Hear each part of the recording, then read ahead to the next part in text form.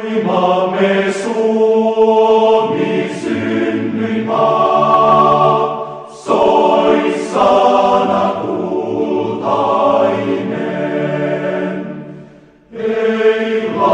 Hello, and welcome to yet another episode of the Lions Led by Donkeys podcast. I'm Joe, and with me as always is Nick. Me. And we are on part 2 of the Winter War. Now, before we get started on part 2, we have to give a little shout out to our podcast co-host / friend of the show, Rich, for completely redesigning our studio. Redesigning. I mean, studio is I know it's a strong term, but it sounds good. She bought a whole bunch of desks and bookshelves and slapped them all together, as well as cleaned up our disgusting pigsty of a mess that we leave. I don't remember the last time we picked up beer bottles or cans in here, but I'm going to say a month. Yeah. She did all this for a Christmas present for the podcast, and bless her fucking heart, because she worked her ass off. Yeah. But now we can't find anything.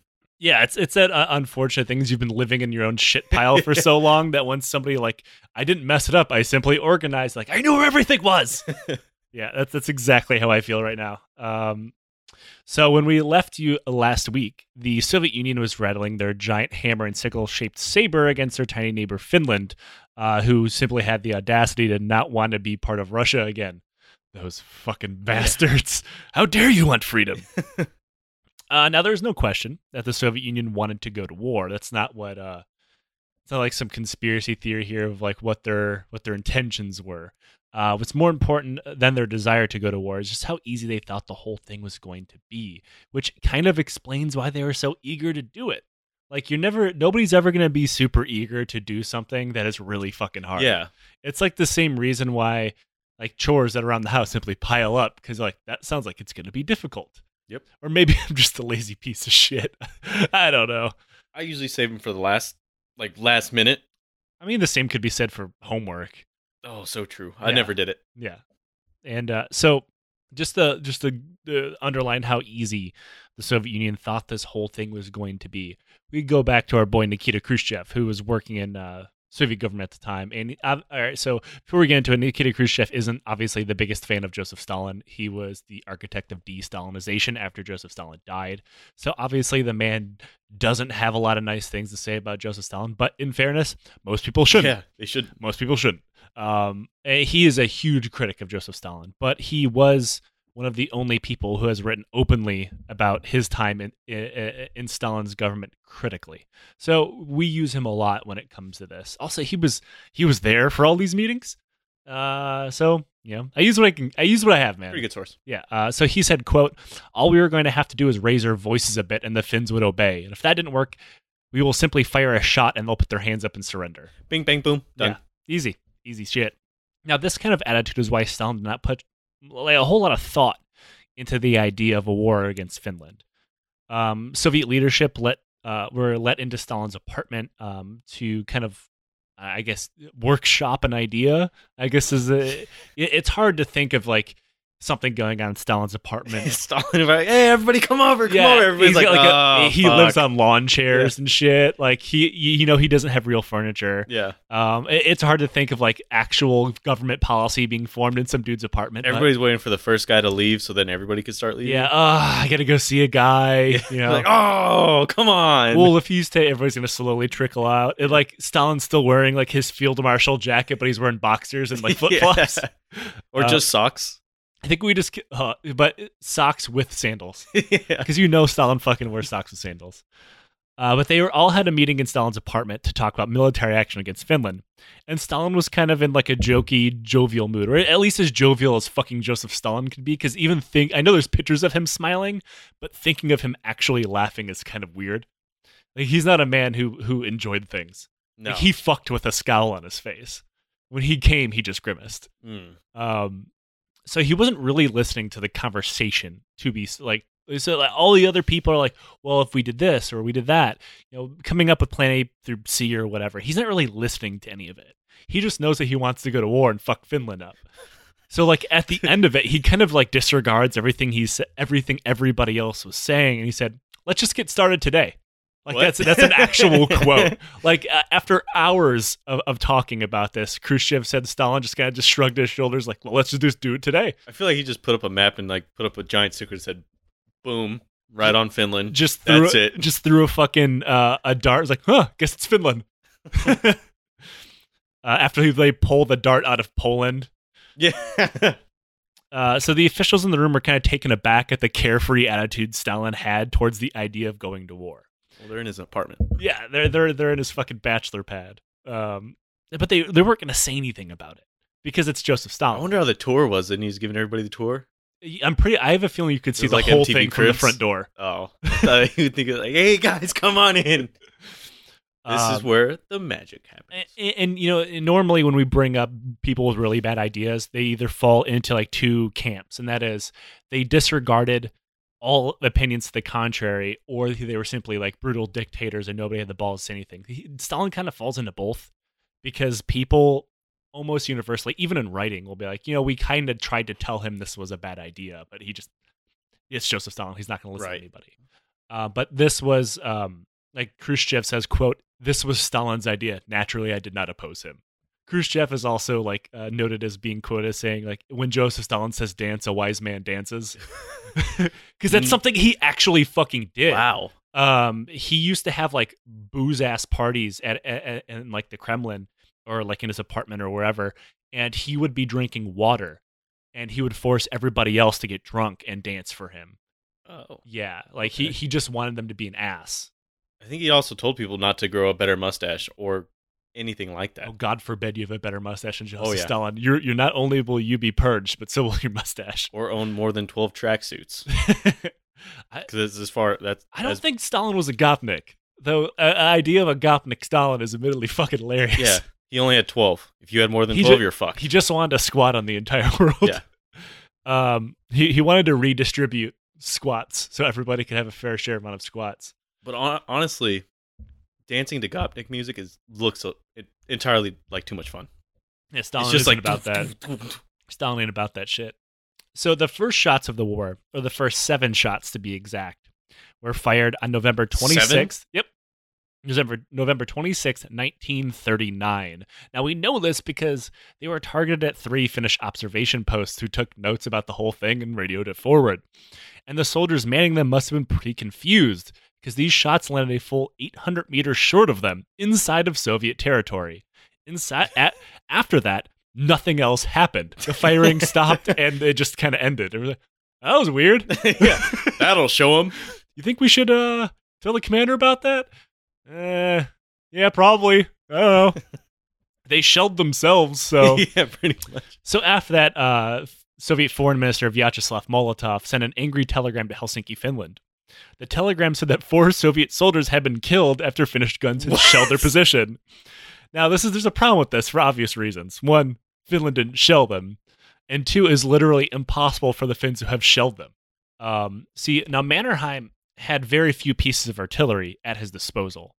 And in order to preserve them in the case of any Soviet attack, he had actually withdrew them away from the border to preserve them from the initial Soviet blitzkrieg that he assumed would come over the border at any time.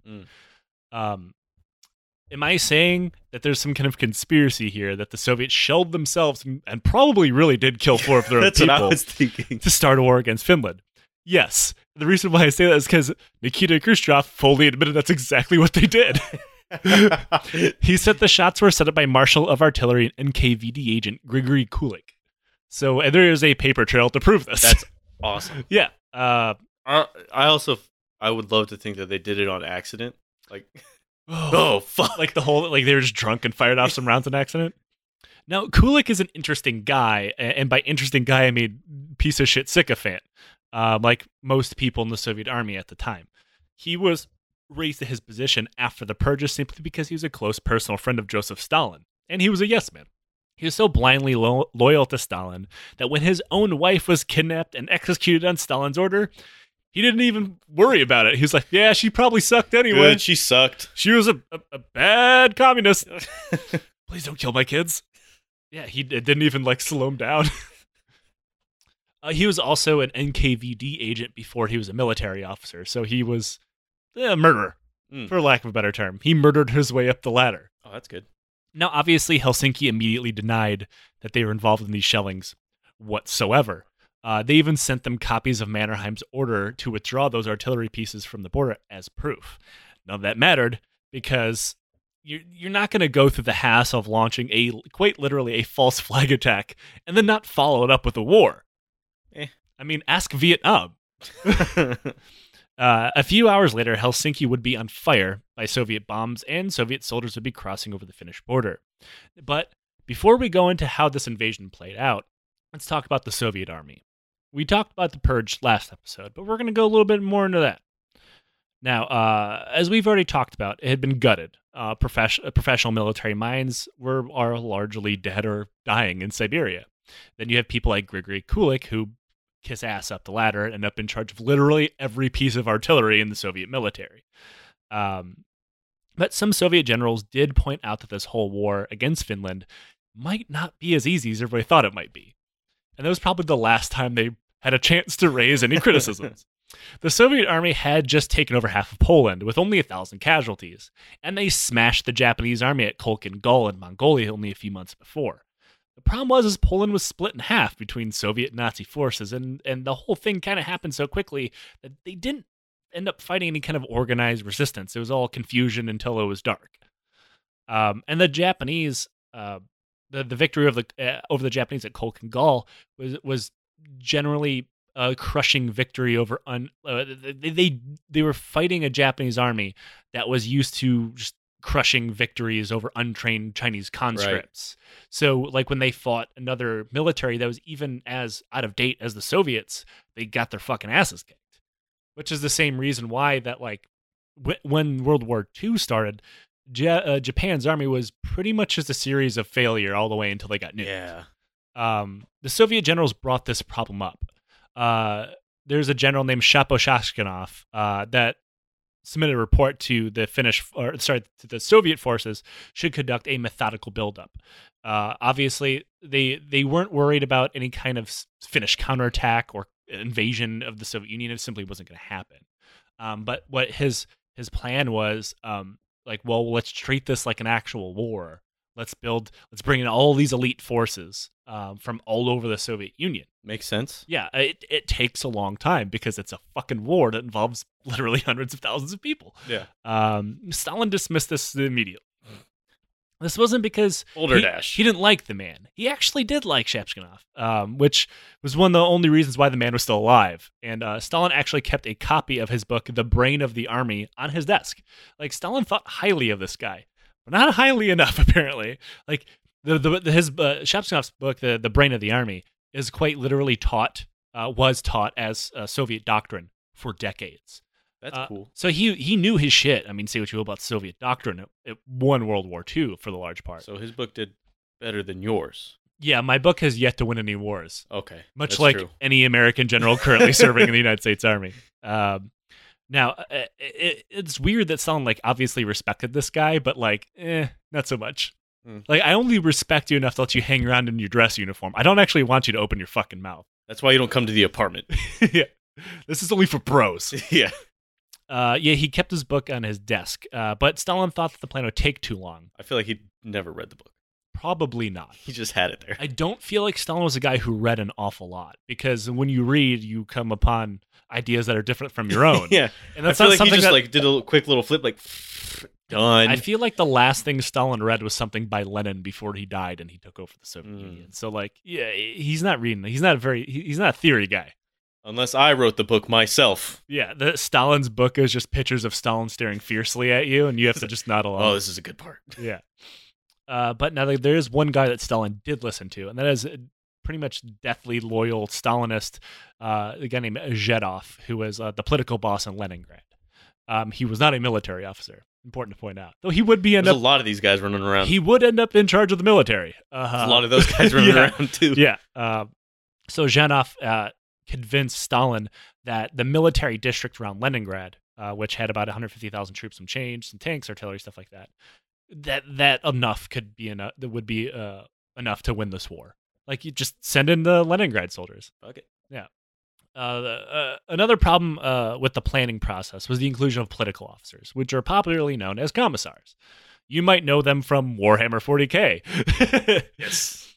Now, we already did talk about the commissars and barrier troops and stuff like that in a previous episode of Pavlov's House. We're not going to go into that too much more. Just know that commissars had a lot of fucking power. So dissatisfaction with war planning would be thought as disloyalty.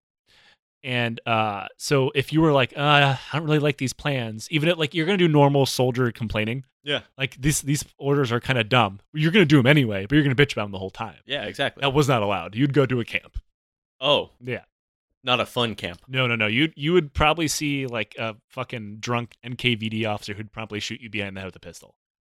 It's like there's a common disconnection in the popular narrative when it comes to political officers and commissaries. There's like, oh, the commissar will just take you out back and shoot you. That's very rarely the commissars.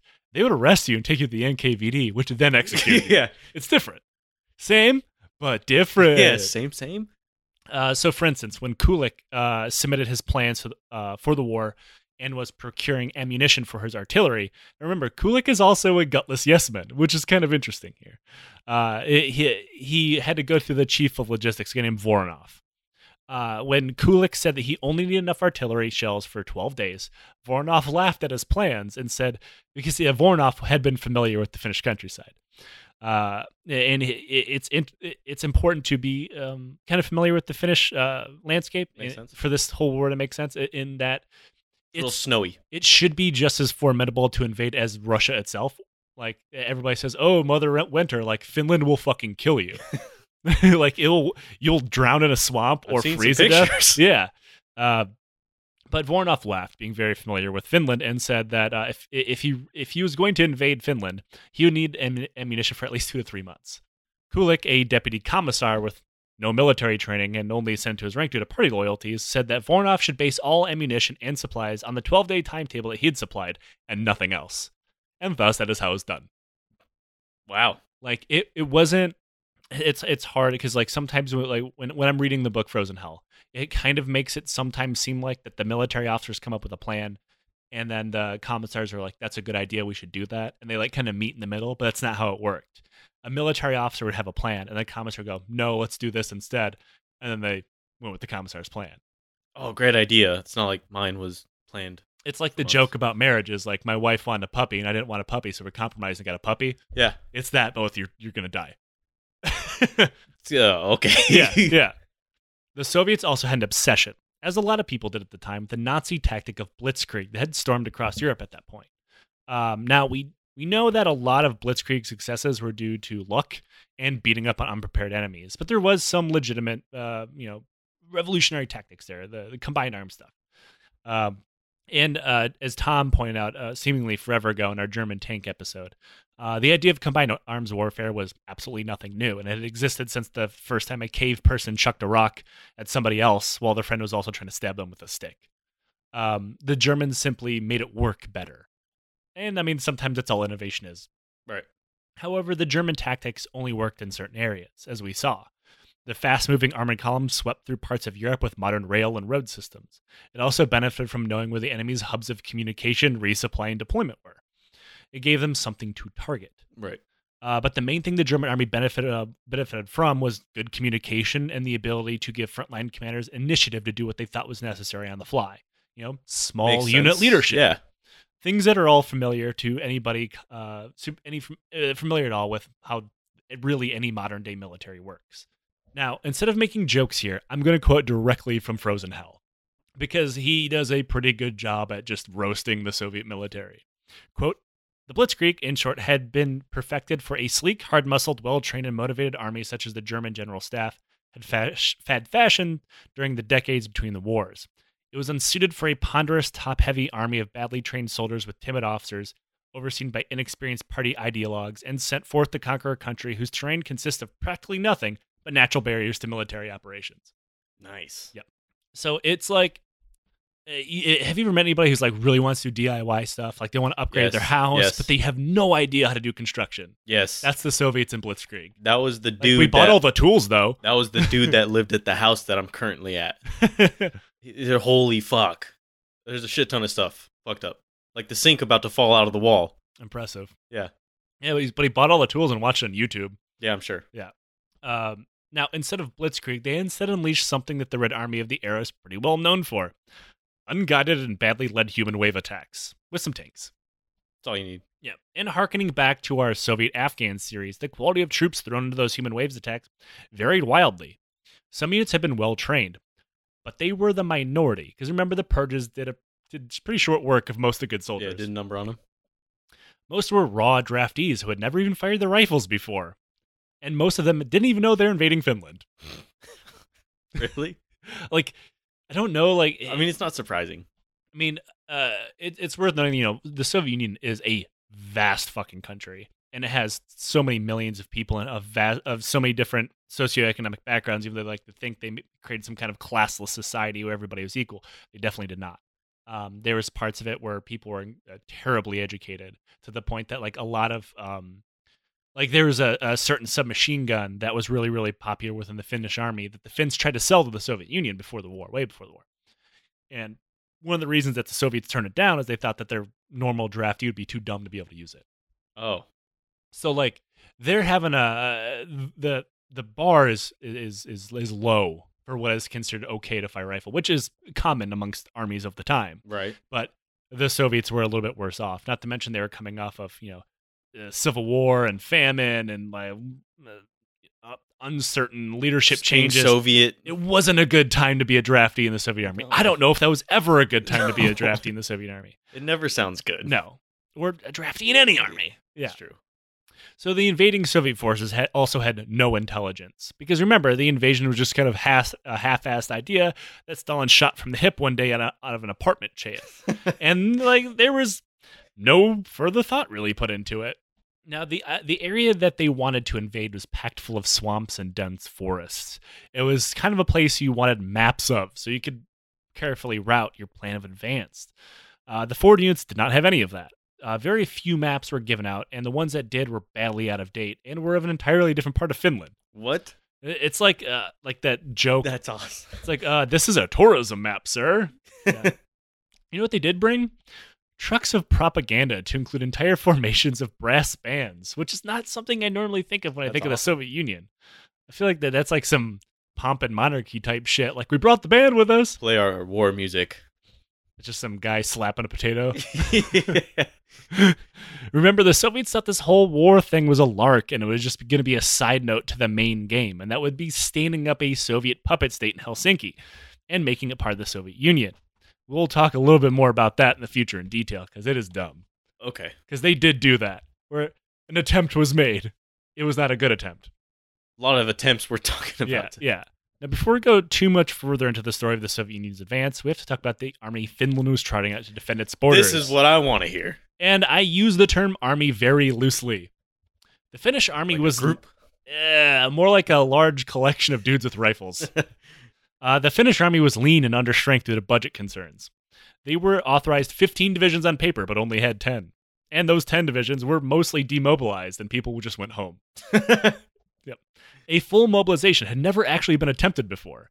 So when it came, it was confused and problematic. Nobody really had any idea where to go, and officers didn't know what unit they were in. So when the few officers who did show up ready for duty, it was not uncommon for them to be like, well, you're an officer, you went to the academy, even if you're a lieutenant, you're a battalion commander now. Make it work. And it's simply because they were the first ones to show up.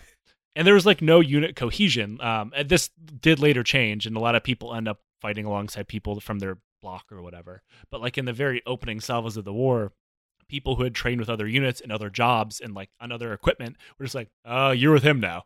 That's awesome. Yeah. It was all slapdash. This is awesome.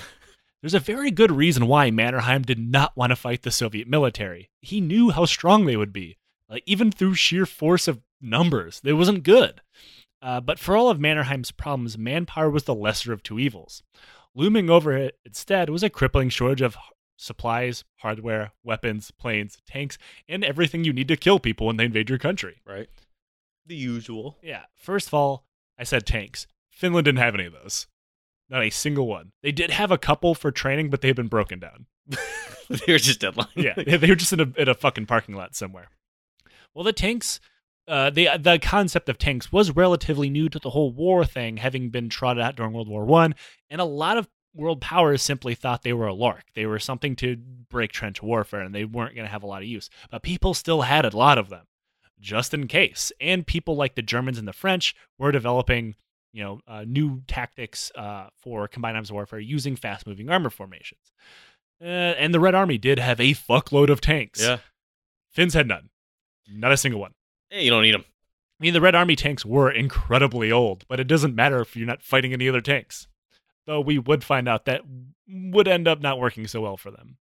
Furthermore, the Finns and their army had almost no experience training or fighting tanks. Most people had never even fucking seen one in person. So, like, Imagine there's a lot of people back at that time that have not seen a tank. Well, I mean, for thousands of people who are supposed to be World War I veterans, you would expect to have a vague familiarization, but those guys are getting older. I've heard stories. And some of the officers who did fight in the German Imperial Army during World War I, even though that was decades ago, and those guys were not going to be in the front line anymore. And not to mention, back then, tactics normally fell upon, let's just blow them the fuck up with cannons. Which brings us to another problem. Finland had virtually no anti-tank weapons, or really any artillery of any kind. Really? The few guns that they did have did it all the way back to the Russo-Japanese War of 1904 and literally came out of a museum somewhere. That's awesome. They did have some World War I artillery, the French 75s from World War I, but they only had a few of them. I imagine how they're going to get the ammo for these things since they don't have it these turns pieces. A whole lot of people accidentally blowing themselves up in factories trying to get them out of work. Oh, fuck. Yeah, they're the munitions side of things, and we don't really talk about a whole lot. But a lot of it's in the opening stages, because eventually ammunition does come pouring in from outside sources, mostly Nazi Germany. But they do steal a lot. That's one thing the Soviets are really good at, is leaving shit behind. Oh, yeah. And they also manufacture their own shit. Sometimes it does not work so well. All this is accompanied by a severe lack of ammunition for everything, from artillery to individual rifles. Now, this is because Finland was still largely trying to recover their industry output from the Civil War, as well as suffering the effects from the Great Depression. And when I say Great Depression, I don't mean the American Great Depression. Finland's is a little bit different, but the whole world suffered from it. So, same. There's just happened to be a little different because they're also trying to rebuild Because of the weather. Yeah, they're also trying to rebuild their entire country at the time, which made things a little worse. Because while it was very, very poor and people were starving during the Great Depression, they hadn't just ended a civil war. That's true. I mean, that was that was like a generation ago for us. So, I always find it kind of hard to explain to our largely American audience how unprepared most places are for an outbreak of war that simply don't have millions of guns and piles of ammunition laying around. But they just didn't. Most people only had 12 rounds to the rifle when it was issued to them. Jesus. Yeah, it wasn't good. By the time the war started, the entire country only had enough small arms ammunition for 60 days of fighting, and artillery shells for half of that. And that's only for certain calibers. In comparison, the Soviets could afford to fire more shells of a single caliber on a single day than were contained in the entirety of the Finnish reserves. That's insane. Not good. No, it's not good. So it should not surprise anybody when I was talking about in the lead-up of hostilities, where Mannerheim was telling literally anybody who would listen, and also a lot of people who wouldn't, that for the love of God, just give Soviets what they want. Because they want Karelia. Fine, fuck it, give it to them. We'll worry about that later. Sucks. It's fucking swamps, man. Yeah. It is there's more to it than that, but Mannerheim he didn't want to fight, but it's for a good reason. He knew they were going to lose. Now, that obviously Mannerheim would kind of end up being wrong, but not entirely. But Mannerheim knew his army. At one point during a meeting, he literally stood up and pounded the desk and screamed at the prime minister that, quote, "the army is in no shape to fight," and caused other people to boo him. I mean, he doesn't seem wrong. No. His army looks like shit. And it really seems like the Finnish cabinet was mostly full of sycophantic yes-men who are nationalists. So, the concept of giving away anything to the Soviets. I'm not dumb. Either was Mannerheim. He was practical. He knew that if the Soviets got what they wanted, they would simply demand more or come in and take the rest of Finland. That was their end goal. There was no ifs, ands, or buts about that. But he thought it would give Finland enough time to build defenses and maybe stockpile some more than fucking a dozen rifle rounds per person. Yeah. Maybe, pick the war you're going to fight, not this one that's just going to show up on your front door. Yeah. Instead, what happened is he resigned from his post. Now, this is partially upon request from the Prime Minister, declaring that Mannerheim was too timid to be a proper Finn. Noted literal Finnish future war hero. Really? Too Also, timid.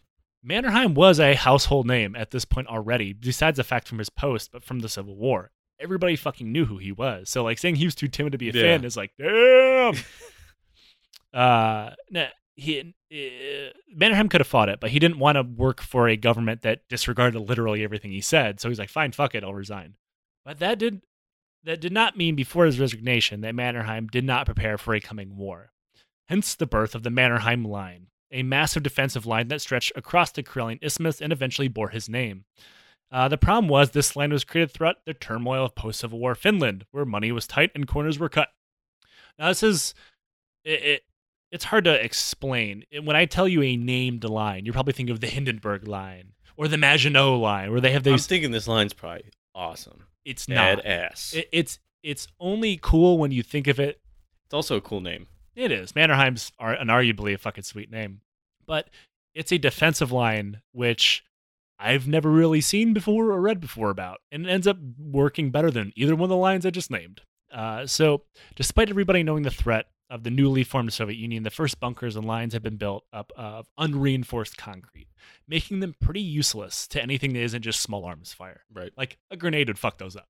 This was eventually improved upon, but as bunkers became better built, the costs went up. So at the beginning of the war, Finland could only afford about 3 or 4 of them in a year, in an area literally meant to defend That's not good. hundreds of miles of territory. But the Finns constantly found ways around these small details. The line was not like the Maginot Line. It wasn't made up of concrete monoliths and huge bunkers. The bunkers were small, and when they ran out of money for concrete and like the rebar to reinforce them, they simply build them out of natural terrain, such as logs and boulders, and cut trenches behind them to make them even bigger. That's awesome. Yeah, they literally built a fortress out of nature. It's a do-it-yourself bunker. Yeah, and unlike the Maginot Line and the Hindenburg Line, the Mannerheim Line worked.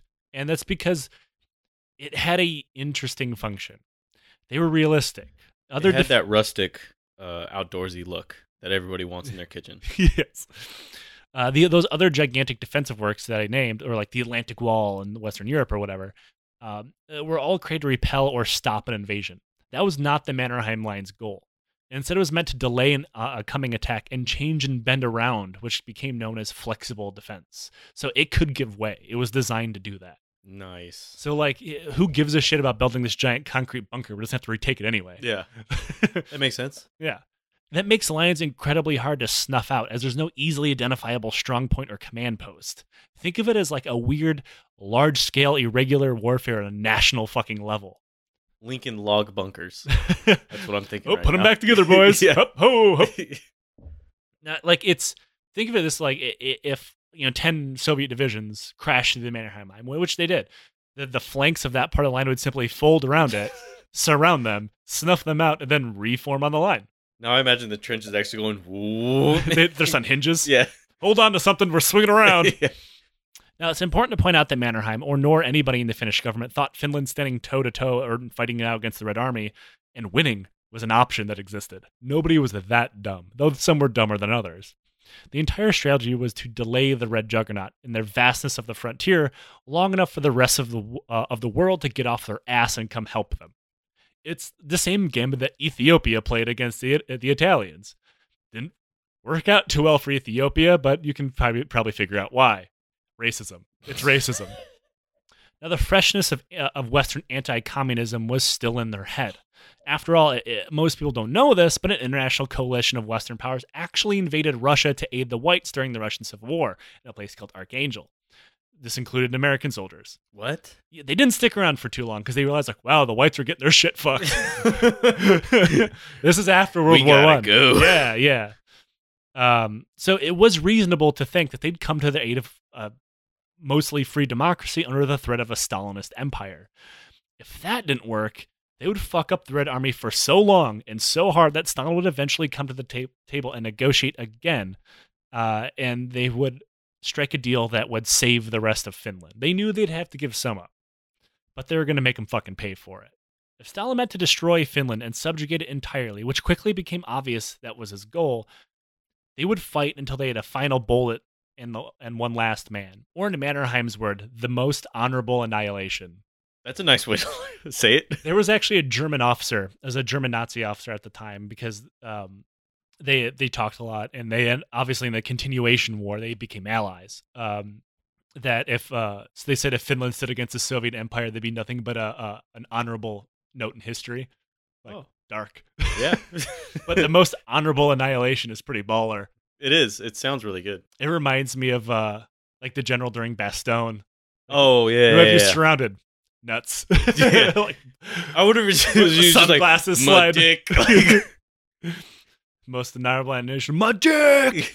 Mannerheim throws on sunglasses and fucking Naruto runs out the door. Yeah. I just ruined his entire legacy by saying that.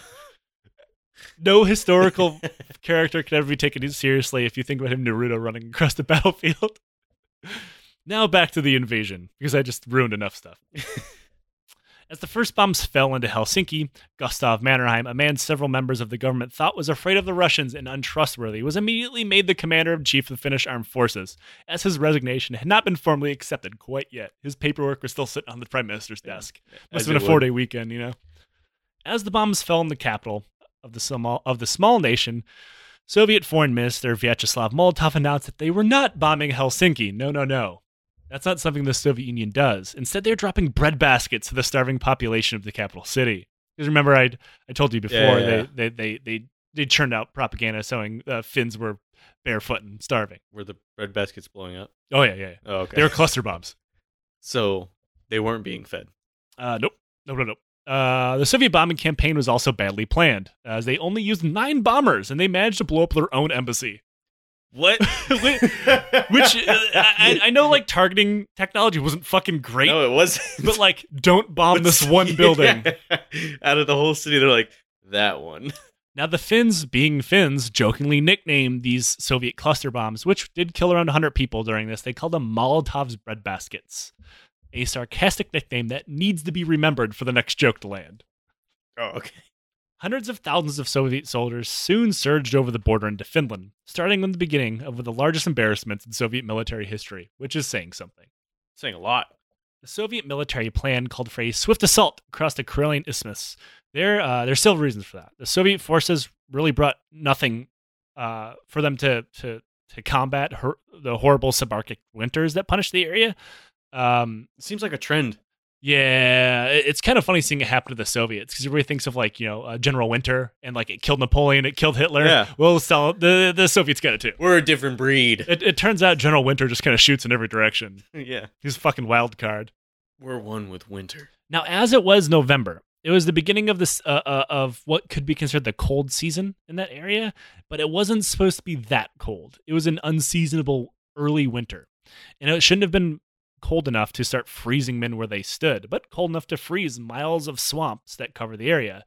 The Soviets knew that, and they were kind of leaning on that pretty hard. When you say that's not that cold, get fucked. I mean, it's cold as shit. Yeah, but I mean, you're talking about like a subarctic country that people literally freeze to death standing. That.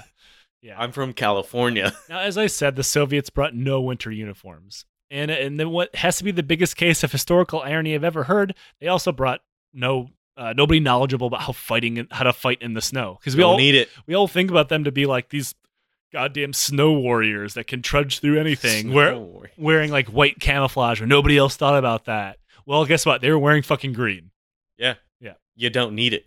Yeah. They also brought no like trained ski soldiers, which sounds kind of hilarious, because like when I think of skiing, I think of like downhill skiing. I was thinking of the douchebags on the movies are mainly skiers. And the good guys are always the snowboarders. Which is why I snowboard. Well, just think of the Finns as using snowboards throughout the war. Nice. Totally radical, bro. Oh, fuck yeah, dude. Now, life jacket. So, like, there's places where snowbanks will pile up taller than you are. So you can't walk across them. No. The only way to make it across them is skiing. That reminds me of the time where we went, what is it? Sledding? I don't know what we were doing. And we were out in this parking lot. Yeah. We were in the parking lot of this giant snowbank, and me and you and our other buddy were going down it. Yes. That was a good time. And when you're standing on the top of it, you sank up to your motherfucking waist. Yeah, I did. Now imagine doing that wearing combat kit, and you have to march like 20 fucking miles. Wearing green. That's what the Soviets were trying to do, while people were actively trying to kill them. Meanwhile, the Finns, for a lack of most things, they did know how to ski, because otherwise they would have died out there. Yeah, I imagine they do that everywhere they go. Yeah, they turned the Karelian Isthmus into the graveyard of tens of thousands of Soviet soldiers pretty rapidly because of this. The Soviets knew they had to act fast, and that's where I defer back to the description of the Blitzkrieg and the weaknesses of the Red Army. Soviet columns of tens of thousands of soldiers were slow to get moving and quickly got lost using their old shitty maps, or their no maps at all. Officers and commissars attempted to fight one another for control of their own military formations. And this is before Finnish resistance showed up. They were already grinding to a halt, fighting themselves. That's awesome. And then the Finns showed up. Now, it should be pointed out the first Finns to fight the Soviets were not soldiers. They were a collection of cops and Border Patrol guys. The only cool cops and Border Patrol guys cool that ever ones it exist. sounds like. Yeah. Though oddly, still racist. Put him in a camp! Now, they're also pretty scattered, because obviously you can't imagine that these guys are in like a barracks of hundreds of people. So it would be like small groups of like a couple dozen people, or sometimes even a single guy would pop up and harass an entire Soviet division, and then keep them pinned down with scattered rifle fire. Because the Finns had the Soviets had a tendency, when they get shot, they just stop. So the Finns would sometimes just fire around near them, then ski off, and leave them trapped out on the road. Oh, away I go. I mean, there were sniper attacks where like one Finnish sniper, and we're not even talking about Simio Haiha yet. Yeah, that guy's where badass. like he would pin down a Soviet company and like keep them pinned down for so long by himself that he'd kill all their officers and commissars and just walk away. And then the Soviet soldiers have no idea what to do, so they just start walking back the other way. And then the Finns would let them, because like, no, they're not fighting us anymore. Yeah, they're just walking by. Yeah. In the Lake Lagoda route of the advance, the Soviets quickly became stranded. You see, if you look at a map, and I don't have a map handy, but just Google one or something. I'm pretty sure that's what Finland looks like. It's our whiteboard. Yeah. The roads didn't exist. The route looks a lot more clear than the Karelian advance, but the Isthmus route cut through swamps and waterways, but those were frozen, and so they expected to drive over them.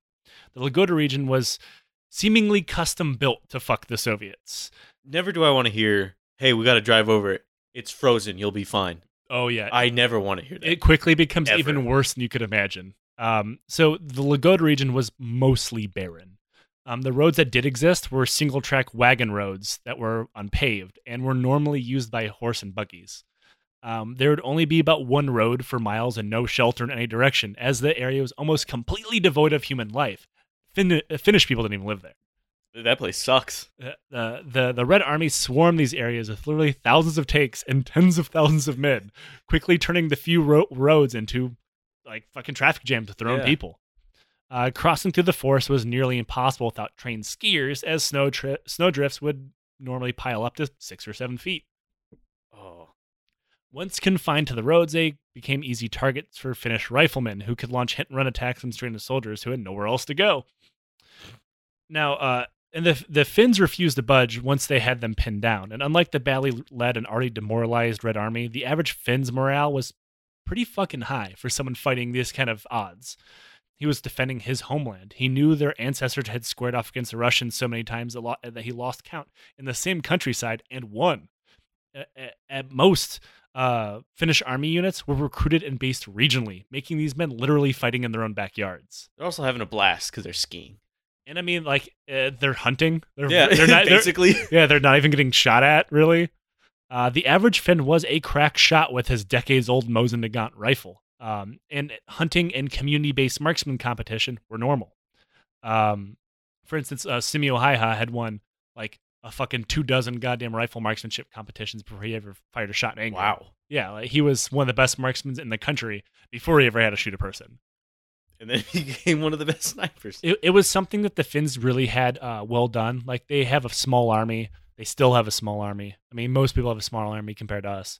But they train them to shoot competitively rather than, like, just shoot for your marksmanship or whatever. Yeah. And it's, like, largely community-based. So, like, every area that draws soldiers from all has a shooting range.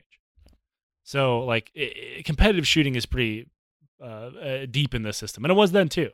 Also, other Finnish small arms were superior to their Soviet counterparts, owing to the fact they only had a fraction of soldiers to equip rather than the fucking unknown hordes of the Red Army. They used the Lahti's light machine gun, which was it was the first real functional assault rifle. And I'm using that to say that like the Browning automatic rifle is also kind of considered an assault rifle. We're not gun guys. I don't really give a shit. It was the Browning automatic weapon before the Browning automatic weapon existed, and it was better for the most part. Sounds super familiar. Yeah, I believe it's in Battlefield 1. I don't remember. Hey. As well as the Sumi submachine gun, a gun so terrifyingly adept at churning Soviets to paste that the Red Army eventually copied it, which gave birth to the PPSH burp gun. The Papasha? Yeah, that you can thank the Finnish for that.